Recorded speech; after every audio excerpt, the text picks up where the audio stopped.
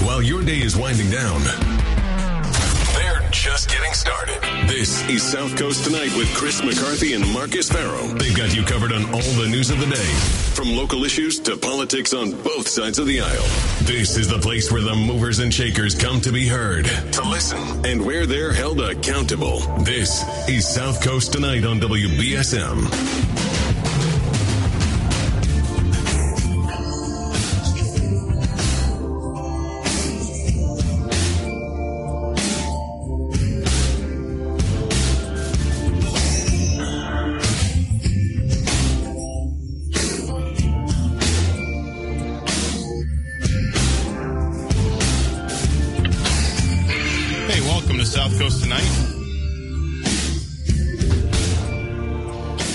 I'm Marcus.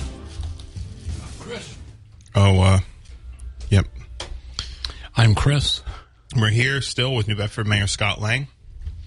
So we wrapped up the local talk. You know, we talked about the sheriff's race, the delegation getting reelected. But we'll take your calls on it. We'll take your calls at 508-996-0500. We saw some calls at the end of the hour. We couldn't take them because we couldn't take them and didn't have enough time. But now we have all the time in the world. So, Mayor Lang, we talked about state and local. What do you think? And this is, we don't know we don't know that the final outcome of the who controls what chamber. But the Democrats have at least a path to control both chambers still, and seem likely to control the Senate. What do you think of that? So before I answer that, I just want to say that when you used to come into the studio, it would smell like Subway. And Subway is a good sandwich place, and I have no problem with that. I just ran out to my car for something. It smells so good out there. It is a combination of 99 and Riccardi's Fairhaven. Oh, yeah. And it's unbelievable. I mean, if you're looking to go out to dinner somewhere right now, go to Riccardi's in New Bedford or Riccardi's in Fairhaven, or come to 99's. But if it smells that great, it's got to be even better. And you guys are lucky to be here at night to inhale that. It's just perfect. So the important question, though, is where are we with a divided government right now? It looks like the Republicans are going to get the worst wish you could ever have, which is be the majority party in the House by 3 or 4 votes. Right. Yeah. And they are going to have a real dead reckoning, because that party that is right now in all the wrong ways a Big Tent party. And whoever the speaker is, and I'm not sure it will be McCarthy, but whoever the speaker is, every day is going to be hurting people who cannot agree on what time it is in Washington, D.C. Right. And it's going to be tough. The other thing is that if for some reason the Democrats hold on to the House, which would be a 1 or 2 vote majority, which means nothing because they've been acting, they've had a 5 vote majority now for the past basically better than a year. So it would be business as usual. They better replace their speaker. Okay. They better replace their speaker. Nancy Pelosi, what you think of her is up to you guys. Don't hold me down. I'm going to tell you how I feel. Okay, right? Sure. In 2010, I thought that Nancy Pelosi should give up the minority position at that point after she lost the House. Right. I honestly believe that it is not healthy for the Democratic Party or the country to have Nancy Pelosi, Steny Hoyer, the group of octogenarians. Steny Hoyer was there during Watergate. Right. Steny Hoyer was a young Dem. Yes. Up at 45 or 50 when I was at the DNC. Steny Hoyer, for people who don't know, is a congressman from Maryland, and he is the majority leader, right? Yeah. Yeah. So I think that we need, even if the Dems hold the House, we need new leadership. Mm-hmm. Now, the Senate. The Senate, we've done what we have done the last couple of cycles. We have put, meaning the Democratic Party, the Democratic Senate Campaign Committee, the DNC, Blue Wave, put an emphasis on seats that we could not win. we spent a lot of money on seats we could not win. Yeah. So you see the result in North Carolina, and you say, gee, a little bit of money there would have helped. Ohio, I think, is just an obstacle too big. Right. But they gave Ryan no help whatsoever. Yeah. And he came within 7 or 8. I don't think he was a good candidate either. Ryan is put it this way, Ryan was the best you had. Yeah. And the fact of the matter is that if Ohio is important and you're trying to set up Ohio so that it is not, Ohio has always used to be a squeamish purple over the last X number of years. As you remember, Marcus, when Kerry lost Ohio by maybe 30, 40,000 votes, whatever, and it was the difference between you made it. The key to winning the presidency was 100 years ago. I mean, I'm showing my age now, 127. But when I was a kid, the key to winning the presidency was going through Ohio. Right? Yes. You can't seed Ohio, right? You have to make sure you're highly competitive, which means you have to build a ground game. Right. And you may lose a Senate seat, but you build a ground game. So I think it's kind of interesting if Nevada holds, if Nevada's votes that are being counted now turn a Democratic victory in Nevada, and if Arizona holds, you have 50 right off the bat, plus the VP, which is 51. Yeah. So that's over. If you then win in Georgia, all of a sudden you have a legitimate 51. Now, what does that mean? Schumer's already said, who I think should no longer be right. majority leader, but Schumer's already said, well, we will never go after the filibuster, rather. I'm thinking one of the days as a fuller brush man. I apologize, right? But it seems to me that a 51, and you don't have to rely on the VP, is a little better. Now, so what does it all mean? It probably means, hopefully this election taught everybody, let's try and find some common ground and begin diffusing this the idea that we're all standing up saying this election could cost us the democracy, the greatest democracy that's ever been created, Let's try and find common ground. Let's try and diffuse some of the real venom that's taken place in politics. Let's go to the phones. We've got some calls on the line. 508-996-0500. Good evening. Good evening, fellas. How are you? Good. How you doing? Scott used to be my favorite mayor, and then he told us to vote for Elizabeth Warren. So I got to wonder what happened there with Scott. But, Scott, you say that we should all get along here. And I hear a lot of politicians say that. I never said we should get along. I said we should find common ground. So. Well, common ground is get along. I mean, let's be honest in something. But how do you do that if we keep electing the same people? And that's what we've done. Well, so that is true. But I can also tell you, since I got involved in national politics in 1972. In 1972, the rate for incumbents winning was like, and I'm extrapolating this now, but 85, 90% in that area.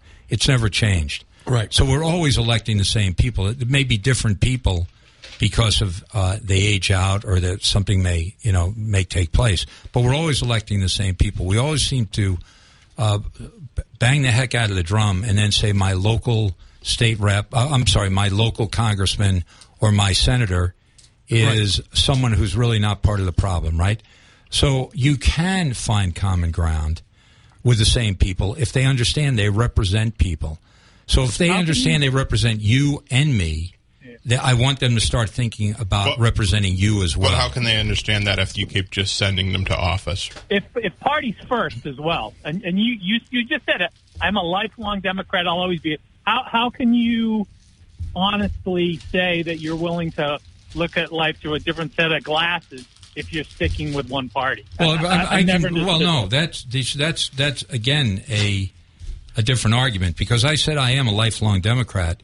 I didn't say I'm going to vote Democrat lifelong or that I vote for the Democratic candidate. You also said we need a strong Republican Party, which frankly I don't agree with. Well, we do. But here's what I'm saying. The person who represents me should represent you and vice versa. And that's what this is all about. Yeah. I agree. They don't, though. Well, and also there's various strains within each party. Right. Yeah. Scott would be, if he hadn't been born a Democrat, would probably be pretty damn close to a Republican these days. Well, no, I'm a liberal Democrat, which means that you're a moderate, right? Yes, I mean, that's what it comes down to. And I have tremendous common ground with people, whatever party they're in, who are moderates. I mean, Charlie Baker. Like Baker. I thought Baker did a great job. Yeah. You know, I thought Baker. Your party is in trouble like the Republicans are, because you're taking the extremists like AOC and those kind of lunatics, and then you have the Republicans who are taking the MAGA crowd lunatics and allowing them to kind of take over the party. Except the difference here is, and I don't necessarily agree AOC is a lunatic, but if we're going to talk about who's on the furthest flank, who's taking the furthest flank of their party, AOC is not the president. Donald Trump was the president. The MAGA part of the party runs the party. AOC does not run the party. AOC doesn't have the amount of power that Donald Trump has over his party. And I think the perfect example is that if you look at what Jake Trump doesn't have, proved it with the election. What would you say? Trump doesn't have weight over the party because we just proved it with the election, and a lot of his candidates didn't get reelected. So a lot of his candidates won the primary, though. That's the point, though. They won the primary, so he still holds sway over the Republican Party. AOC doesn't hold sway over the Democratic Party at all. In fact, you can see that. You can see that. Strong. I mean, you can see that with the letter that they wrote for a diplomatic a diplomatic push on Russia. And you had someone like Jake Auchincloss stand up against the diplomatic push, and that was from the left flank of her car. That was from AOC and the squad and all that. And the Biden administration quickly rescinded it. AOC got 30 seconds to speak at the Democratic convention. John Kasich was the keynote speaker. So to say that AOC has control of her party, holds sway over her party, I just don't. I don't see it. I didn't say she's in charge of the party. I said she has a strong voice in it with her group of folks, like the MAGMA folks do. They have a very strong voice as well, and I think people, normal people, not politically extreme people, we're getting sick of it, and we're turning those people off. So we're losing our parties is what's happened, and I think that's happening to the Democrats as much as it's happening to the Republicans. So let me just say something quickly. In 1972, the McGovernites took over the Democratic Party. And I mean, literally took them over. And Gene Westwood was the chair of the Democratic National Committee, and that's kind of when that was a time frame that I got involved. And the election was a repudiation of everything and anything that the McGovernites were presenting as a national agenda. The only places that they won was Massachusetts and D.C., and they lost everything else. Now, don't forget also, 2 years later, Nixon, by his own hand, by his own deeds, after that landslide, historic landslide, was out of office and Ford was in. Ford was a much more moderate type of person from the standpoint of being accepted by the people of the United States. It's cyclical. And what I'm trying to say here is that... lost. And then Ford lost to... Right, and then Ford lost to Carter, and then Carter had 4 years of what the heck's going on, and we lost to Reagan, and we keep moving. But the interesting thing about this is that you cannot have AOC being the spokesperson for the National Party. You cannot have Green being the spokesperson for the Republican Party. You have to have people who are willing to hear what they have to say, if it's legal and if it's not hateful, but willing to listen to what they say, and then come up with center positions that get things done and attract people to help get things done. Listen, I got to hold you there. We got some other calls on the line. Thanks for the call. Appreciate it. Good evening. You're live. Mr. Mayor, you forgot that the south wind is also bringing up wafts of food goodness from the Bayside and from Yaya's Pizza. You're right about that. You're absolutely right. You know what? Some good stuff down Flanagan Neck. I was, my nose is not as perceptive as it should be, but you're absolutely right. Is there anyone else down there that I'm smelling these unbelievable off the hook smells? Off the hook. What else? They're not open right now. Unless it's Cousin Mary down there making her meatballs. I don't know. That's right. It could be. Also, this is a great restaurant row here. Yeah. And if you're out right now trying to figure out where to come eat, Come down to the radio station, open your window, and then follow the scents. You'll go somewhere. We had Yayas here on election night, actually. Yeah, we did. Yeah. You've got Jersey Mike's across the way now. I wanted to say over there somewhere. The gridlock that hopefully I hope that we see is a good thing, because one party rule in Massachusetts is bad. On the national level, one party rule is never, I don't think, has ever been particularly good. Gridlock seems to coincide with the greatest economic expansions. Less government seems to be the effect of a divided Congress and a divided government. Do you think it's good when the government can't fund, make basic appropriations and there's government shutdowns? That's a fight that they always agree to. That's not good. I agree that's not good for planning. But for instance, the tripartite system that we have, the balance, the separation of powers, I think came in really handy the other day when they basically said, a judge, which I think will be upheld, so the president basically usurped. Yeah. Right? Yeah. I mean, was that a? I think that's the way our system is supposed to work. Yeah, We're supposed to limit drastic action. Drastic action. I thought it was funny that the guy who brought the suit got $40,000 in PPP loans forgiven, but I don't think. I mean, that particular court in Texas is just where Republicans bring rulings to bring to go to the Supreme Court. To go to the Supreme Court. That's just like Hawaii did it to Trump, right? Yeah. The thing is, the legal principle is the legal principle. It's not. It's not, though. No, it's not. It's the Republican or a Democrat interpretation of legal principle. We just tell. Why do you think Mitch McConnell held open a seat for a year and didn't let Obama pick it so he could pick it? Because he could. Because that was completely within the constitutional bounds of his power. Yeah, but why did he do it if the legal principle is the legal principle? Why didn't he get challenged in a court of law?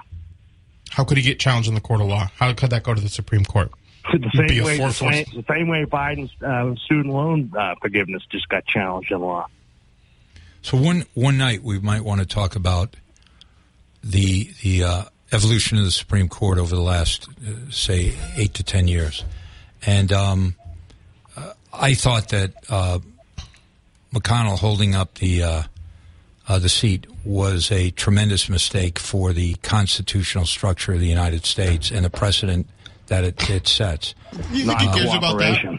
So it was non-cooperation. So the one thing I always non-cooperation is obstruction. Followed. Of course, you remember that it followed the senator from Spotlight, Nevada, who held up the previous administration's appointees to the D.C. District Court.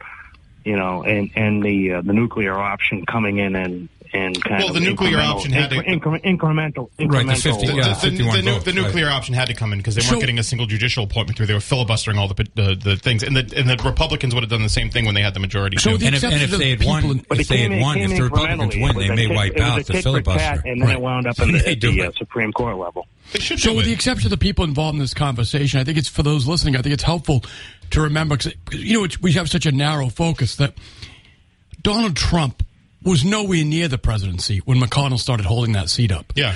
That seat was being held up for Hillary Clinton, not saying, or Jeb Bush. At that moment in time when McConnell started that, it was either Jeb Bush or Hillary Clinton was going to be the next president. Mm-hmm. So it's a very interesting thing to see how that played out, really, ultimately. Right. Yeah, he lucked out. He rolled the dice and he came up, But the last person you would have wanted to have filled that seat, I think, was Donald Trump. McConnell. Are you kidding me? Yeah. McConnell. Are you serious? Do you think McConnell hated Trump? Yeah, but he got what he wanted. He had a Republican. It doesn't matter. Trump just got the list from the Federalist Society. I was just going to say the Federalist. He got the list. It's not like Trump picked. Like, it wasn't a Trump pick. But it's a very. Trump he got lucky that Trump went along with that judicial list. As we've seen, he got what he wanted. As we've seen what Trump does. It was a brilliant move. So the caller is making a good point. Yes. Trump. It was a brilliant move by Trump to announce his potential nominees from the Federalist Society judicial. So at that point, when he did that, at that point, though, he was still looked at as a tremendous underdog. Just so people who might not know, the Federalist Society is a council of vampires that started under Edwin under disgraced Attorney General. What's their counterpart, Marcus? The Constitutional Society, who don't do anything. No, the counterpart, the people that fought the Kavanaugh, spent all the money on Kavanaugh. What's the counterpart to the Federalist Society? Is it We the People? No, it's got a more... Listen. What Planned Parenthood. Judicialism. Okay, so here's what the Federalist Society actually is. Joking aside, it's an organization that it's an activist organization that started in a law school by Edwin Meese and a few other conservative activists. Edwin Meese was the Attorney General under Reagan, and basically it was a decades-long project of grooming attorneys with a legal principle that would help advance conservatism, which is textualism, and over time they recruited and groomed lawyers and eventually judges that would follow that creed stringently, and that's how we ended up with the Supreme Court that we have now, is from the grooming of the Federalist Society. They completely changed the makeup of the court, and the liberals weren't able to not only conceptualize a legal principle as effectively as digestible as textualism is to the general public, but counteract or have any antibodies to that well organized and disciplined digestible like the Roe decisions. I mean, the justices have to take the law and legal analysts can debate and determine if they erred or they veered from what their constitutional duty was. What the people know about the court is very, very limited. Yeah, that's true. Anyway, that is true. Thanks for taking the call. Yeah, I had one last point I'd like to make real quick. In New Hampshire, as we're going national, do you think that the DNC and its allies spent more money on Bolduc than the RNC and its allies did?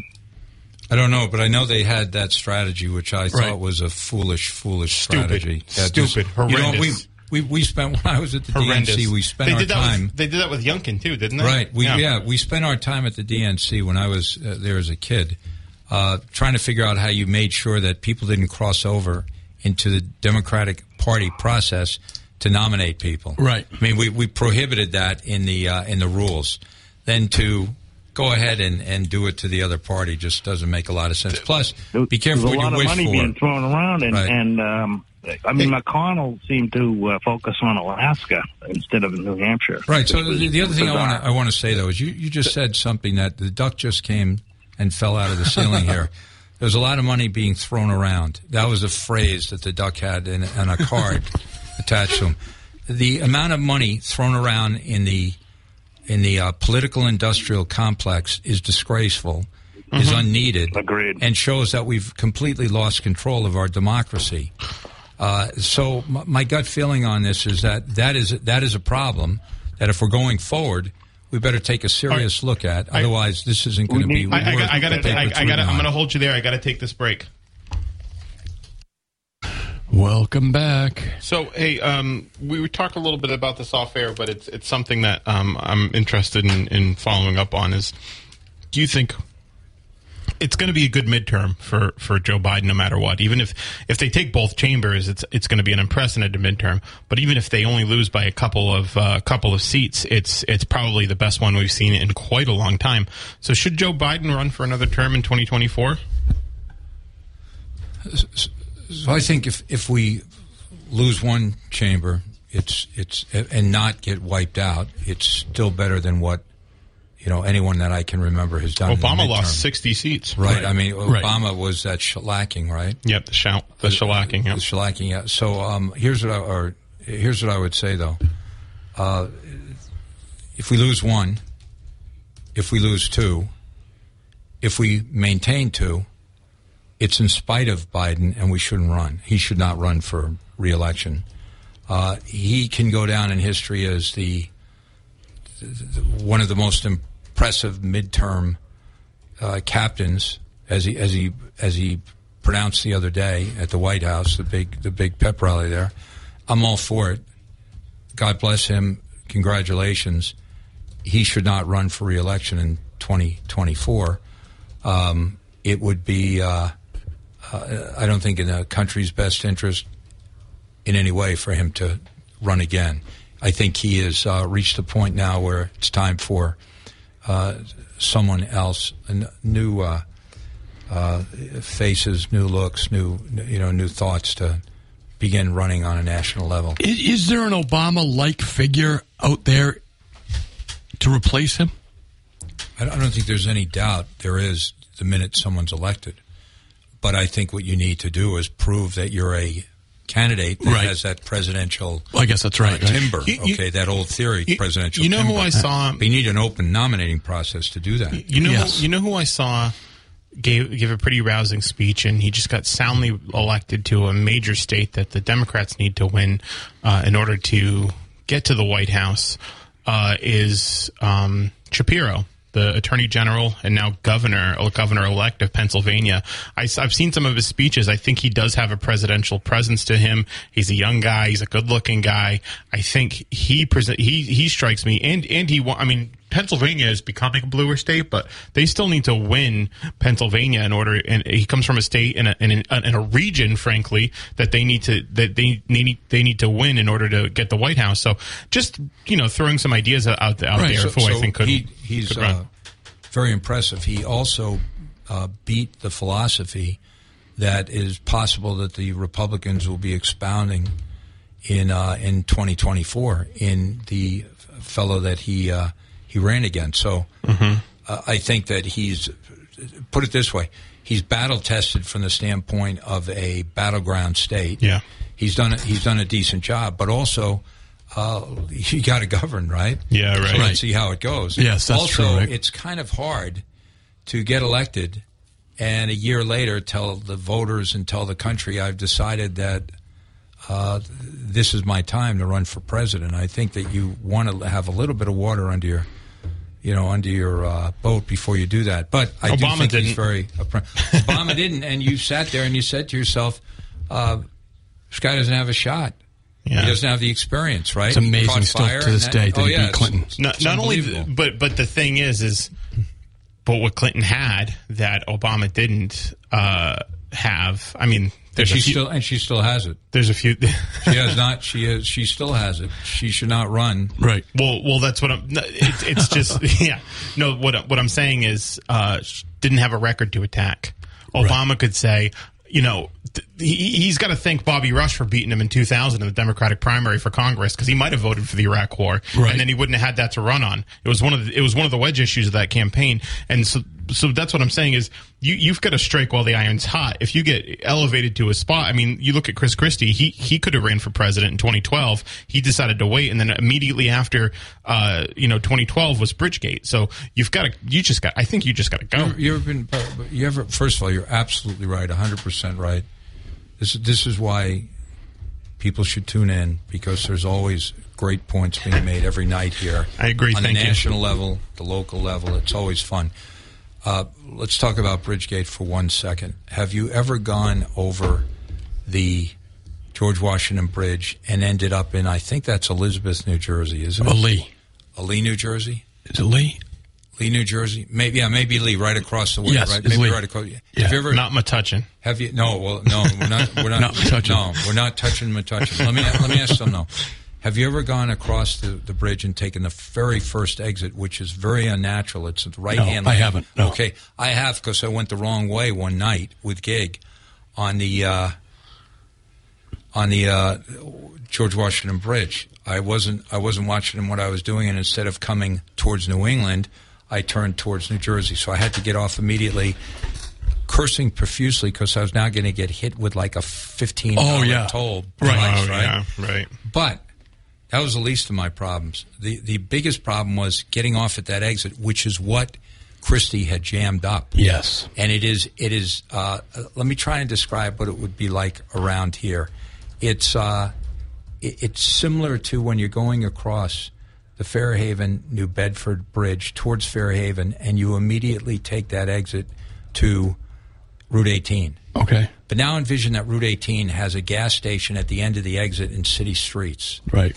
And you back that thing up basically all the way down the South Bronx Expressway, well beyond Yankee Stadium. Right. All the way down to Co-op City.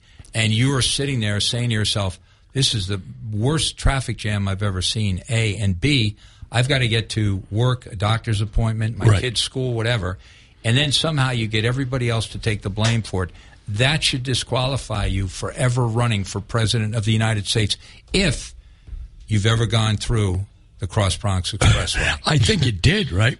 Oh, it did, and it should, and it will. And then add the other thing of closing all your beaches and then going with a picnic basket with yourself and your kids to the beach. Right. That is a do as I say, not as I block the bridge and go to the beach, right? Right. Yeah, problem. So I don't think he rehabilitates himself. And then he also let a girl get sentenced to jail when he could have stepped forward. That was a mistake. That was a big mistake. That's when... Because they wouldn't have sentenced him to jail. That's when an anti-hero, can become a hero. Oh, yeah. Right? You get up, while they're sentencing, you get up and go, knock down the doors like Dustin Hoffman in The Graduate in the church, right? Go running in, screaming, saying it was me. Right. Instead, he said, that wasn't me. Right, nothing. Yeah. Just let her go. So anyway, how did that even come up? But it came up, because I said you got to strike while the iron's hot. You got to strike, and you know, like Chris Christie. That is, and I said, that's a great example, right? Yeah. So let me ask you this question in that same vein. How hard is it going to be for Maura Healey to resist the call to run for president? Should be extremely difficult. Right. Very difficult. Because she's going to be asked. Yeah, no, we need a good governor. We don't need someone who has decided. We already have national politicians, myself included, right? Right. To be out there talking about national issues. Right. We don't need our governor doing that again. We've seen what happens when we do that. We get dissuaded from the things that we have to concentrate on for our own state, kids, and parents, grandparents. The good thing is, I think we'd have a strong partner in a strong governor in Kim Driscoll. So I think Driscoll. That is very true, but it's still no reason. It almost looks to me like if I'm Healey, I feel comfortable saying Driscoll's in charge. I'm heading to Iowa. Yeah. The bloom comes off the rose the minute you do that. I mean, I know. Unless you're going to win, right? Right. Well, if you're going to win, then we'll all go up to the State House and climb through the windows and, pilfer the furniture. It'll be like Andrew Jackson. Right. But the fact is that the likelihood of a first-term governor going out and capturing Iowa is I think, not realistic at this point. We're going to take a break.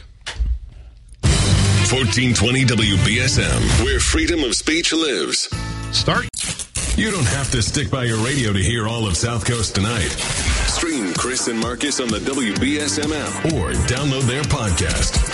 South Coast Tonight continues now.